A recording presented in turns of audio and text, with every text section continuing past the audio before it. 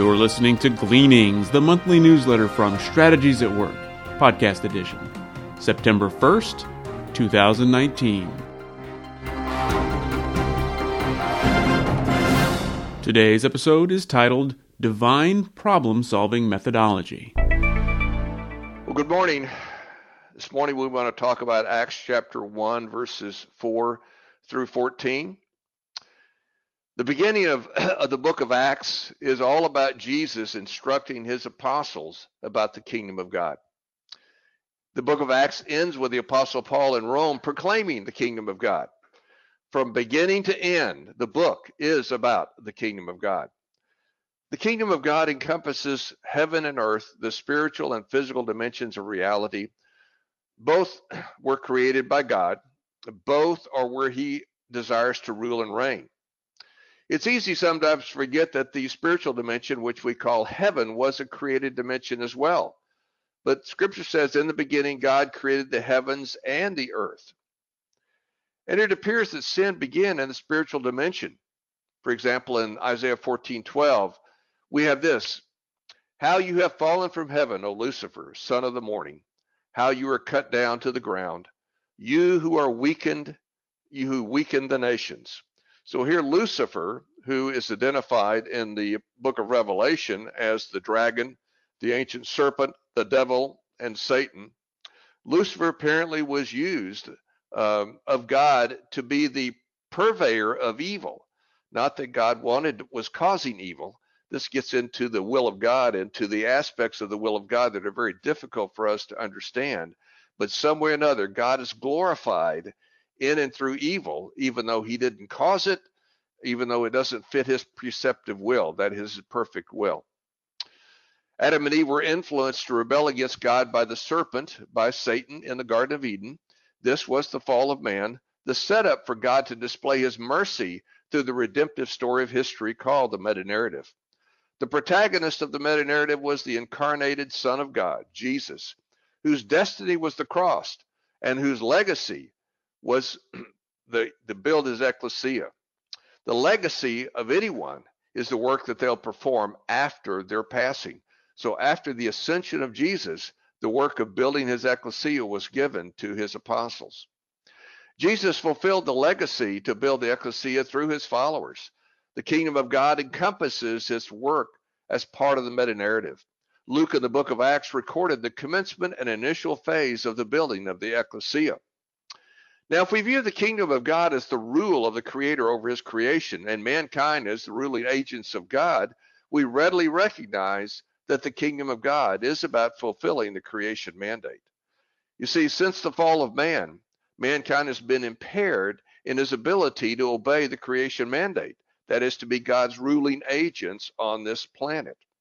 And it's through the incarnation of Christ that mankind is now empowered. And with this empowerment, mankind can now fulfill, for the first time in history, in the church age, we can fulfill the creation mandate. In the Old Testament, the great story, or one of the great stories of the Old Testament, is that man couldn't fulfill the creation mandate because of man's fallen state. And man could do nothing to remedy his fallen state. Mankind needed to be empowered. Mankind needed divine potency to be able to do what God put mankind here to do in the first place. Now, the end objective of God through Jesus is to restore his uncontested rule and reign over his creation. That is the kingdom of God. This will be fully accomplished when Jesus returns at his second advent. In the meantime, and we're living in this meantime between the two advents of Christ, Jesus will rule progressively through his growing ecclesia. This is what he's building. He's building this ecclesia first with the apostles and then with those who the apostles discipled. And now since then, it's been generation after generation of discipleship that's facilitated the growth of the ecclesia. In this section of the book of Acts that we're going to talk about today, Luke recorded part of Jesus's instructions to his apostles, who already apparently knew their assignment and were probably eager to start, as most of us would be. But they didn't seem to really understand their need for divine potency. And they really didn't seem to understand metaphysically what was really going on. They still thought and they still functioned much like people with a naturalistic worldview that is seeing things only from a physical perspective. They didn't really have much metaphysical awareness, and this will show up repeatedly in the book of Acts. In fact, you could argue that the book of Acts is like the day dawning, where when you start at the beginning of the book, there's almost no metaphysical awareness on the part of any of the followers of Jesus. But by the end, the Apostle Paul reveals great metaphysical awareness. So the book is unfolding how God has trained his people, his early followers, the early church, how to think from his perspective and then how to live accordingly. So let me read first. I'm going to read the whole text to you real quickly, and then we'll go through and break it down. Luke writes, while I was with them, this is Jesus, while he was with them, he commanded them not to leave Jerusalem, but to wait for the Father's promise, which he said, you've heard me speak about.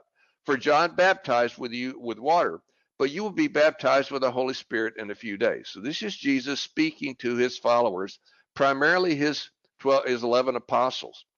So when they had come together, they asked him, Lord, are you restoring the kingdom to Israel at this time? He said to them, it is not for you to know times, which is large portions of time or large trends. You could think of mega trends or period specific events that the Father has set by his own authority. But you will receive power when the Holy Spirit comes on you, and you will be my witnesses. And that word witnesses is the word martyr. We get the English word martyr, which means someone who's willing to die for a cause. That's the idea of a witness. You will be my witnesses in Jerusalem and all Judea and Samaria and to the end of the earth. After he had said this, he was taken up as they were watching, and a cloud took them out of his sight. When he was going, they were gazing into heaven, and suddenly two men in white clothes stood by them. They said, Men of Galilee, why do you stand looking up into heaven? This same Jesus who has been taken from you into heaven will come in the same way that you have seen him go into heaven. Then they returned to Jerusalem from the Mount of Olives, which apparently is where Jesus ascended, which is near Jerusalem, a Sabbath day's journey away. When they arrived, they went to the upper room and where they were staying. Peter, James, John, Andrew, Philip, Thomas, Bartholomew, Matthew, James the son of Alphaeus, Simon the Zealot, and Judas the son of James. They all were continually united in prayer, along with the women, including Mary, the mother of Jesus, and his brothers. Jesus commanded his apostles to leave Jerusalem, to not leave Jerusalem, but to wait for the Father's promise. This instruction was given in the context of Jesus' many appearances during the 40 days between his resurrection and ascension. The Father's promise was to put a new spirit in the ecclesia.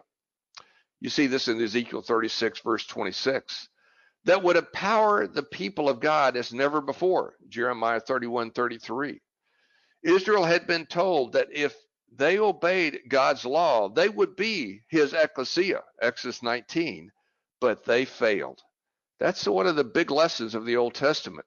Man, in and of himself, lacked the potency to be able to meet God's standard of righteousness. But now with divine empowerment, man can. Now, it's not that man is perfect, but man enters into a process of progressively growing and maturing in Christ, and that gives him the grace to begin to overcome total depravity and begin to fulfill the creation mandate. The rule and reign of Christ through the kingdom of God comes then through the ecclesia, the New Testament ecclesia, as never before in history. The fulfillment of the Father's promise was the indwelling presence of the Holy Spirit to transform human hearts. John the Baptist baptized in water as an act of repentance, but the baptism of the Holy Spirit was a baptism with fire, Matthew 3:11, that is empowerment. It is a baptism that transforms human hearts to give freedom asymptotically from the debilitating power of sin inherent in human nature. Because of the condition of total depravity, the ecclesia, could never be built based on human potency. It required divine potency in the hearts of man.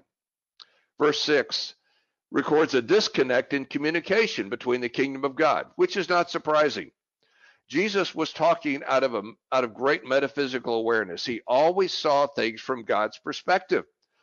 But the apostles were not. They did not think metaphysically. They did not see from God's perspective. They saw as humans. They saw even in many ways like unregenerate humans, although they knew the Lord, which is a picture for all of us. When we come to know the Lord, we're not immediately mature in our ability to see from God's perspective. And so we've got to learn how to do that. The apostles' question was about the immediate, literal restoration of the rule of God through Israel, a reversion to the failed Old Testament paradigm. That's what we all tend to do. You saw this when the people of God were actually in Exodus. They were redeemed by God from captivity to Pharaoh. And what happened there is they got into difficulties in the process of being redeemed, and their natural response was reversion to a paradigm that they were comfortable with, back into slavery. Well, we all do that. And certainly apostles did the same thing here. They thought, well, we don't really understand what's going on. We don't get what's happened. Jesus died, he's resurrected, and now he says he's leaving, he's going to build his church. What does all this mean? We don't know what all this means. And so they're asking him, are you just going to go back and restore the kingdom to Israel? We understand that. We get that. So they really did not understand what Jesus was saying. Jesus was very patient with them because he knew there was a process they had to go through to understand what was really going on. And the book of Acts is a transition book in which God is revealing to his early followers how he's really working, what the meta-narrative really is, what it means to be empowered by the Holy Spirit and to live under that empowerment. So all of this is being revealed to them, and it's been recorded by the book of Acts, so we understand something of what happened from God's perspective. This helps us learn to think with metaphysical awareness so that we can do what we're called to do. The Old Testament experiment based on the conditional covenant failed because of the depraved nature of mankind. The new covenant did not depend on the potency of mankind, but the potency of God. The Father fulfilled his promise by sending the Holy Spirit to empower mankind. This was the basis for building the ecclesia, the legacy of Jesus. In chapter 2, it will be clear that the recipients of this divine potency will be the first Jews. And then in chapter 7, it'll go to Samaria. And finally in chapter 10, it will go to Gentiles. The blessing of divine empowerment for the ecclesia and to build the ecclesia will be a blessing to all mankind of all ethnicities. And it is based on the Abrahamic promises of Genesis chapter 12, verse 3. Verse 8 is a commissioning statement, a directive predicated on divine empowerment. The apostles' assignment was to be Jesus' martus. That's the Greek word, martus. I think I'm pronouncing that correctly. It means martyr. It means a legal witness, a legal historical witness, and an ethical witness. It has all those implications. And the idea was being willing to die, sacrifice your life to be able to stand true to Christ. The assigned time for this empowerment, the location was in Jerusalem, Judea, Samaria, and the utmost parts of the earth. In other words, God had timing to enter into this engagement with us.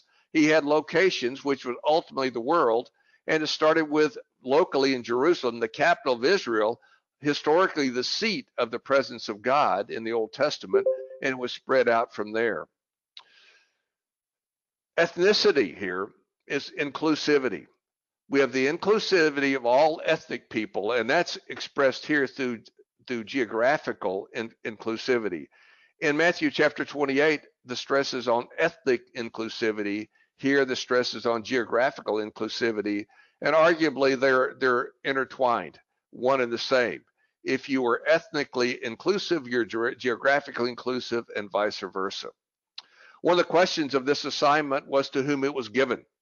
Was the assignment limited to the apostles, the original apostles, the 11, and possibly the Apostle Paul? Or was it a long-term assignment given to the growing ecclesia? Now, that's a big question. The original apostles were eyewitnesses of Jesus, but as they built the ecclesia, the members of the ecclesia would not necessarily be eyewitnesses. In fact, many of them would not be, and in time, virtually all of them would not be.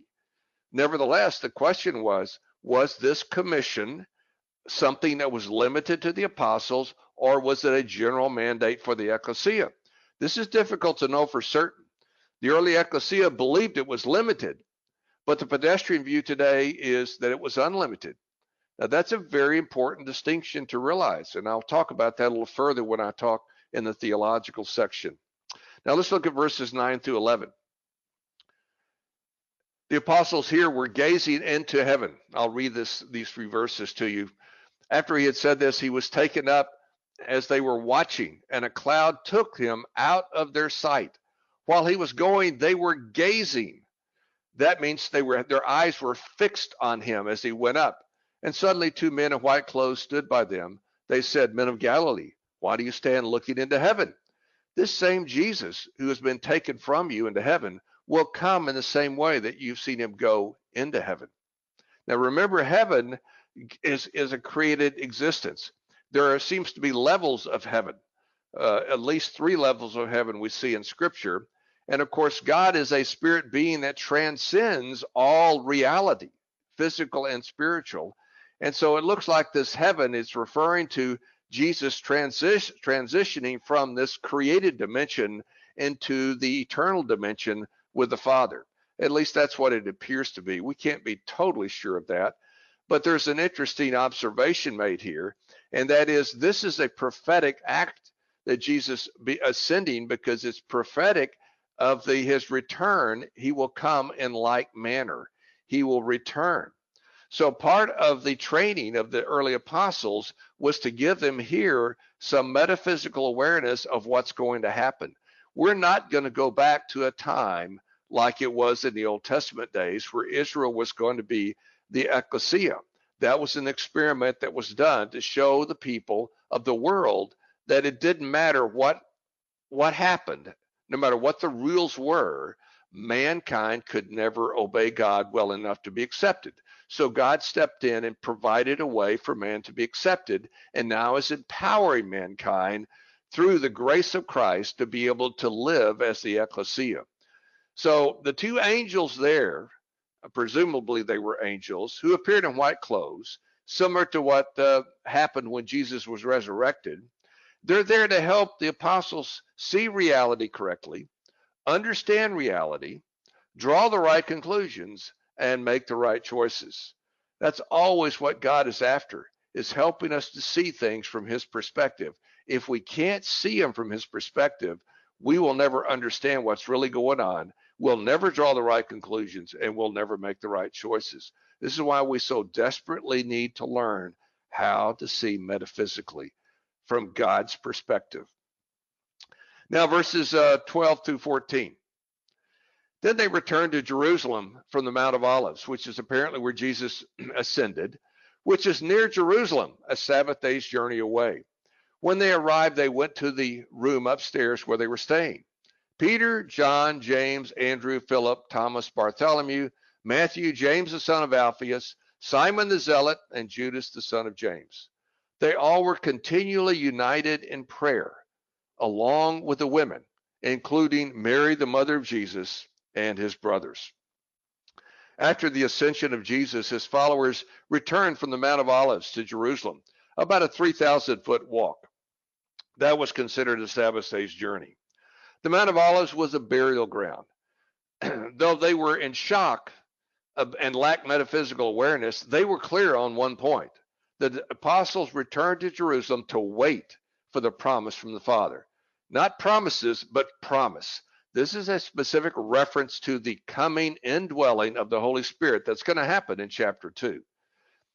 Divine empowerment was necessary for them to fulfill their assignment. That is, the legacy of Jesus of building his church would be fulfilled through his followers who were divinely empowered to do it. Now, there's a reference here to the women, probably referring to the faithful women who served him throughout his incarnation and afterwards.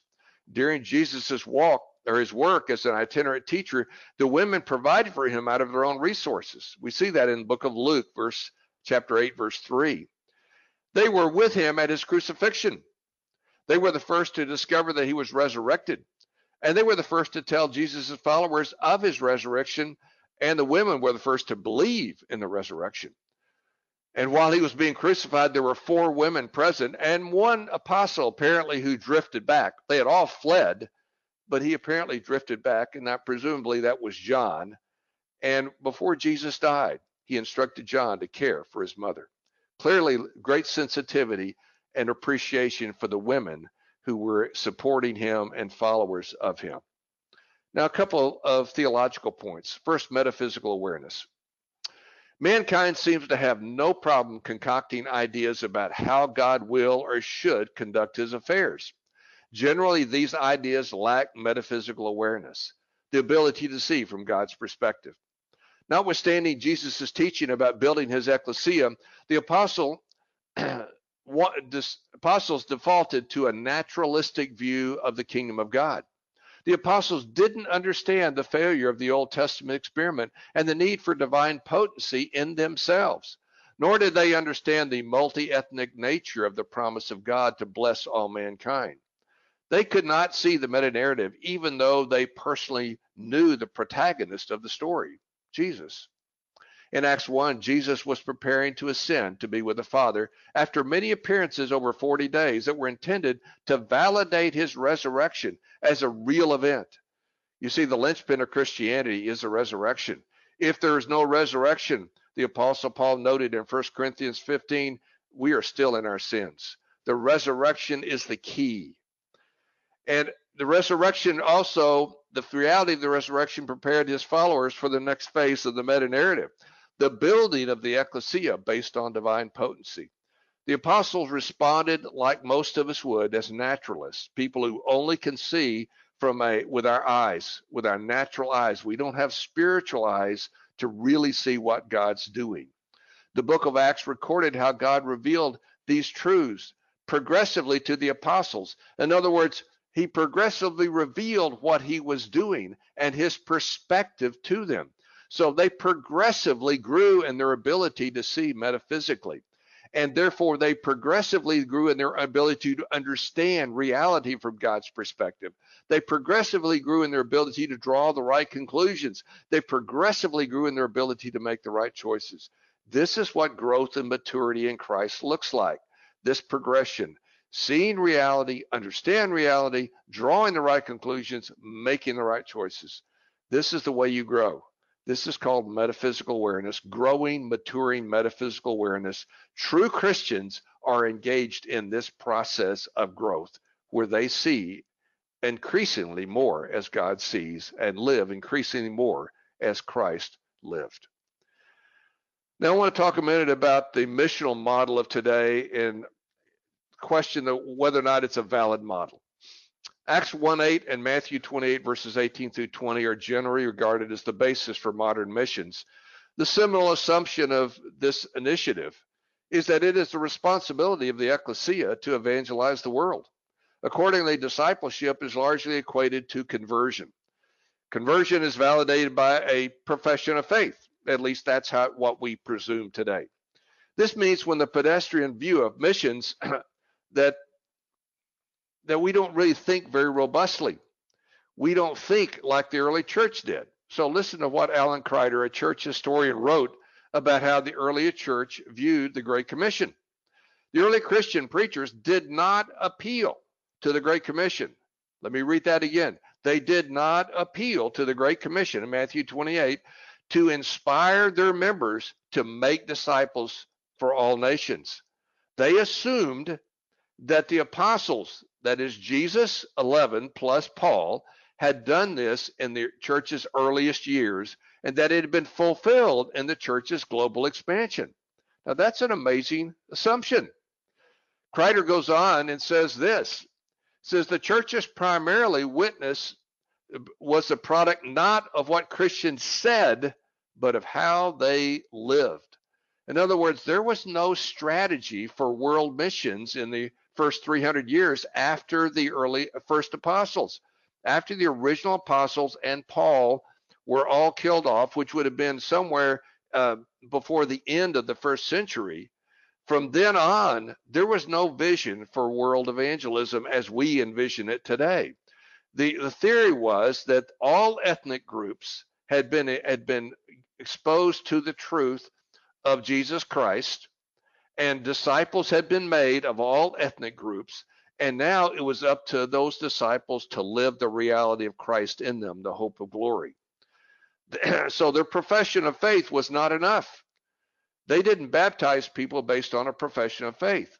They wouldn't baptize you until they were convinced that you had been born again, that you'd been regenerated by the power of the Holy Spirit, and you demonstrated that by how you live. They looked for transformation in your life, not just in your words, in your life. Now, in addition to support Kreider's research of the early church documents, empirical data seems to support his thesis. Consider this. Notwithstanding a massive effort by the Christian world over the past 200 years, the average growth rate of Christianity is half the rate of the Islamic world. In other words, the growth rate of Islam is double that of Christianity. But get this, the growth rate of secular humanism over the last 200 years is 2 orders of magnitude greater than the growth rate of Christianity. What's really growing in the world today is secularism, humanism, naturalism, atheism, agnosticism. Those are all isms that they're basically ways of describing the same thing. People living independent of God. This is what's really growing. And this is happening at a time when we are spending more people, more time, more resources than ever on world evangelism, and we're seeing virtually no fruit. And we're seeing actually the opposite. The early church may have been correct in how to view missions. Discipleship is not simply a profession of faith. It is a process of transformation that takes years. The Holy Spirit will use transformed people to draw others to Jesus. Christians are called to live holy lives. To live accordingly requires a long-term commitment to holistically growing in Jesus. Those who are being sanctified by the power of God will asymptotically grow in their ability to live holy lives. This was viewed by the early church as the best way to bear witness of Jesus. So perhaps this should be our model today. Perhaps we should return to this and repent of all the resources we're putting into a flawed view of world missions. Now, I want to just give you a word of application here. During the time between his resurrection and ascension, Jesus and his followers discussed the kingdom of God. That was the topic. Everything in the book of Acts has got to be connected to the kingdom of God. And the kingdom of God is about the rule and reign of God expressed through his created agents, human beings. That is exactly what we're commanded to do in Genesis 1. We're to be his agents of rule. But our sin has impaired our ability. Jesus has dealt with our sin, and now we have the empowerment through the Holy Spirit to begin to rule as we were intended to in the first place. Jesus spoke of the progression toward the fulfillment of the divine meta-narrative, which is the completion of this age that we're in which the full redemption of mankind will be realized. And it will be realized when he finally returns. We won't actually be totally used to do it. We will be used in part, but ultimately the final battle, the final victory will be Christ alone. And that's what we see in the book of Revelation. The apostles spoke of progression in terms of returning to a failed reality. In other words, their view of how progression was going to happen under Jesus was very flawed in Acts chapter 1. Jesus was not influenced by their flawed view. He articulated a correct view, a biblical view, a metaphysically aware view. And so now we have the unfolding beginning in Acts 1 of how God is going to train his followers as ecclesia and how to think correctly about what his meta-narrative is all about. So there's a parallel for us today. Humans fail to see progression from God's perspective. The apostles failed to see it, and so do others today.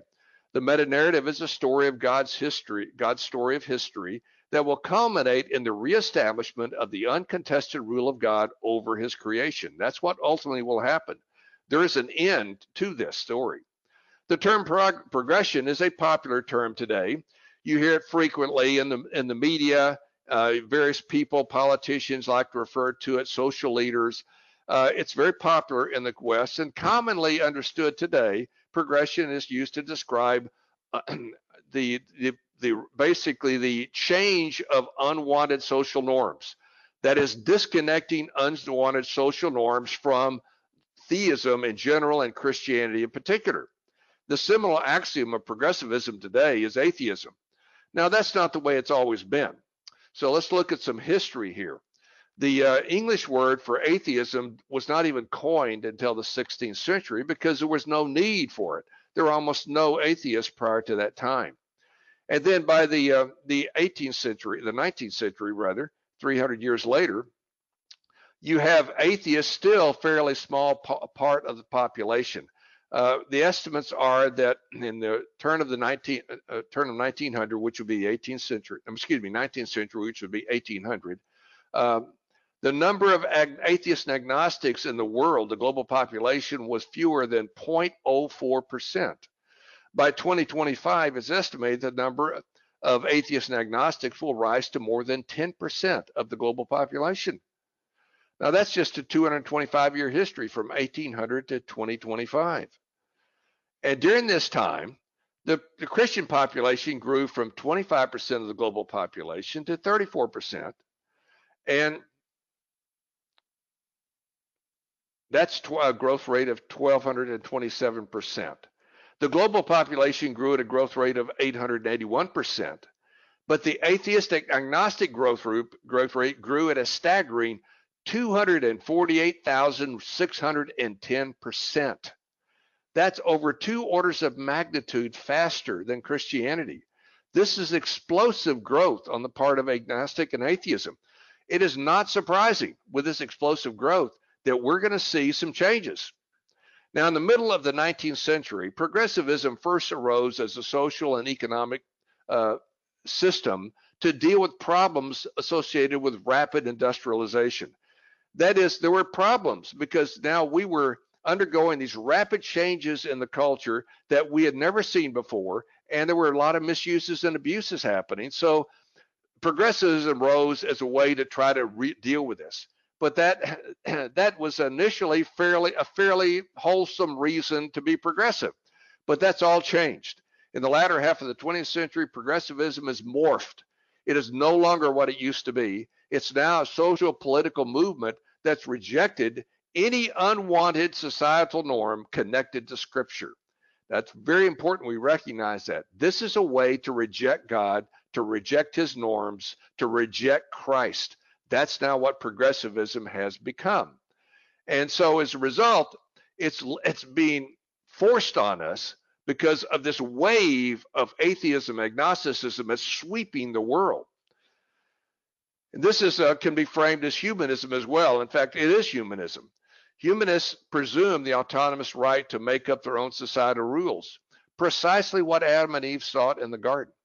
Naturalists, which are humanists, are going to be naturalists, preclude the existence of any reality other than physical reality. Scientist Carl Sagan projected this idea when he famously said, "The cosmos is all that is or was or ever will be. All spiritual reality is rejected a priori, including the idea of a creator. Since God is presumptively precluded by progressivists, they lack metaphysical awareness. They have no metaphysical awareness and no interest in hearing about metaphysical awareness. They cannot see reality from God's perspective. This means they do not see the meta-narrative and cannot measure progress as God does. They are very blind." Now, like the original apostles of Jesus, the modern-day progressives, with their lack of metaphysical awareness, they were disconnecting. They were disconnecting from reality. Today, we try to disconnect unwanted societal norms from Scripture. That is unreality. Scripture is the best source of societal norms, but yet we are rapidly trying to disconnect every societal norm we can from Scripture. The original apostles simply sought to restore a failed paradigm of the kingdom of God. That was their metaphysical awareness. But today, it's all about total rebellion against God. But both the apostles and the people that today call themselves progressivists had the same problem. They could not see reality correctly. Now, God is very gracious. He's gracious to the apostles because he's correcting them in the book of Acts and through the history of the ecclesia. He's corrected their lack of metaphysical awareness and give them the ability to see from God's perspective. That's grace. The progressivists today don't have that kind of grace on them. They continue in the rebellion against God. They continue in their unreality. Well, how will God respond to the modern day progressivists who live naturalistically in the illusion that they have the right to redefine unwanted societal norms? Most likely, the divine response will be an illusion of success for a period of time and then judgment, as was the case with the Tower of Babel. Since the fall of man, mankind has sought to live independent of God. Those who can see the true lessons of history know that humans functioning autonomously do not develop better norms for family, education, economics, law, and societal ethics. Societal ethics concocted by man, independent from God, will not be progressive, but regressive. That's the deception. What is called progressive is really regressive today. For centuries, most of the global society norms have been defined by Scripture. We define the family, education, economics, law, and social ethics all from Scripture. Now in the 21st century, the explosive growth of atheism and agnosticism, and therefore humanism and naturalism over the past 2 centuries, has emboldened mankind into the illusion of progressivism. This is great deception. In time, this illusion will be revealed for what it really is. The unwise choices of atheism and agnosticism will lead to bondage, chaos, and judgment. This is the bane of the illusion of modern progressivism.